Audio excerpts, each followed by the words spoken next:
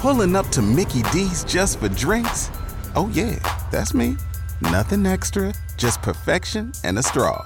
Coming in hot for the coldest cups on the block. Because there are drinks. Then there are drinks from McDonald's.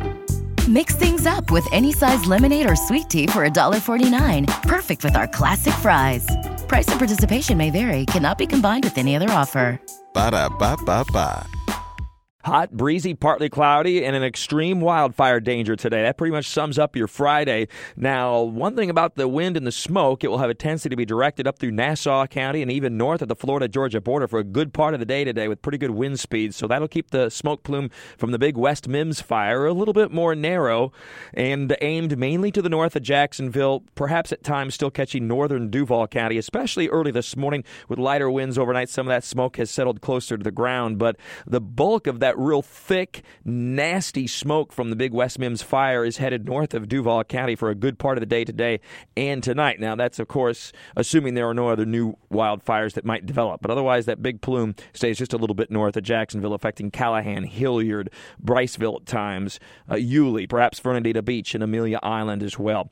And then we continue to track, of course, the cold front for tomorrow. We've been tracking it all week long, talking about it, timing it, and it still looks like a band of scattered showers and thunderstorms to affect the area, especially in the afternoon tomorrow. We may see a few cells north and west of Jacksonville as early as the late morning hours, but the better chance will be in the afternoon and evening. Now, there's good and bad with this. The bad is that it'll be a windy day again tomorrow, so until and unless it rains, still an extreme wildfire danger.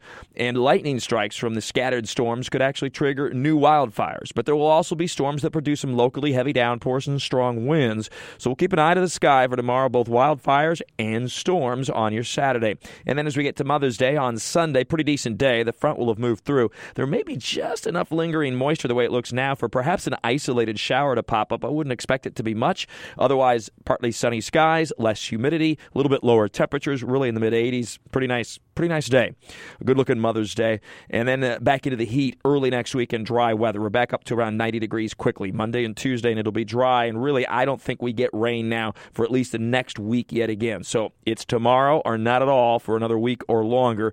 By about next weekend, there are some hints of perhaps a few isolated inland showers and thunderstorms developing with the sea breeze as we start to see our wet season begin to try to start to take off. But it'll just be hit and miss late next week and into the weekend. But there are some hints of maybe a little bit more widespread rainfall the last 5 days to a week or so of May. That's still a ways off, but something to consider and keep in mind. With any luck, the last part of this month will start to turn a little bit wetter and maybe head off a little bit of this extreme wildfire danger and activity that we've had. Lots going on this weekend, of course. I'll be at the zoo, as will Aaron Clanahan and Garrett Beanbaugh tomorrow morning through the middle of the day. It's safety day at our Jacksonville Zoo and Gardens. I'll be there starting at about 9:30 in the morning. We'll be doing mainly fire safety, but also, of course, talking about hurricanes. And we'll have the first alert storm tracker with us at the zoo tomorrow.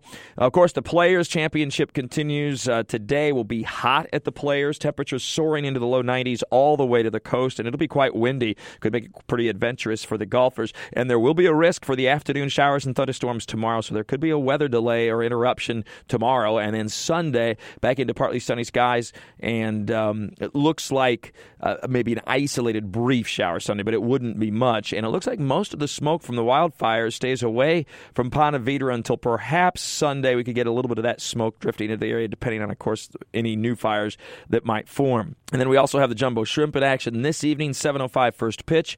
Fair to partly cloudy skies. Hot temperatures around 90 will only gradually fall through the 80s. And, of course, the beaches, a popular place perhaps this weekend. But look out for the potential for those lightning storms the afternoon and evening hours tomorrow on Saturday. Otherwise, temperatures well into the 80s tomorrow and about 80 to 85, turning a little cooler later in the afternoon with an onshore wind on Sunday. Looks like a low rip current risk overall, and water temperatures are getting up there into the mid to upper 70s right now. Remember your sunscreen. Even with some clouds moving in tomorrow, you'll want the sunscreen. Burn time down around 20 minutes or so and about 15 minutes for Sunday. Have a great and safe weekend. Happy Mother's Day to all the moms out there for Sunday with all your weather all the time. I'm Chief Meteorologist Mike Burrish from the CBS 47 and Fox 30X News Jack's First Alert Weather Center for News 104.5 WOKV.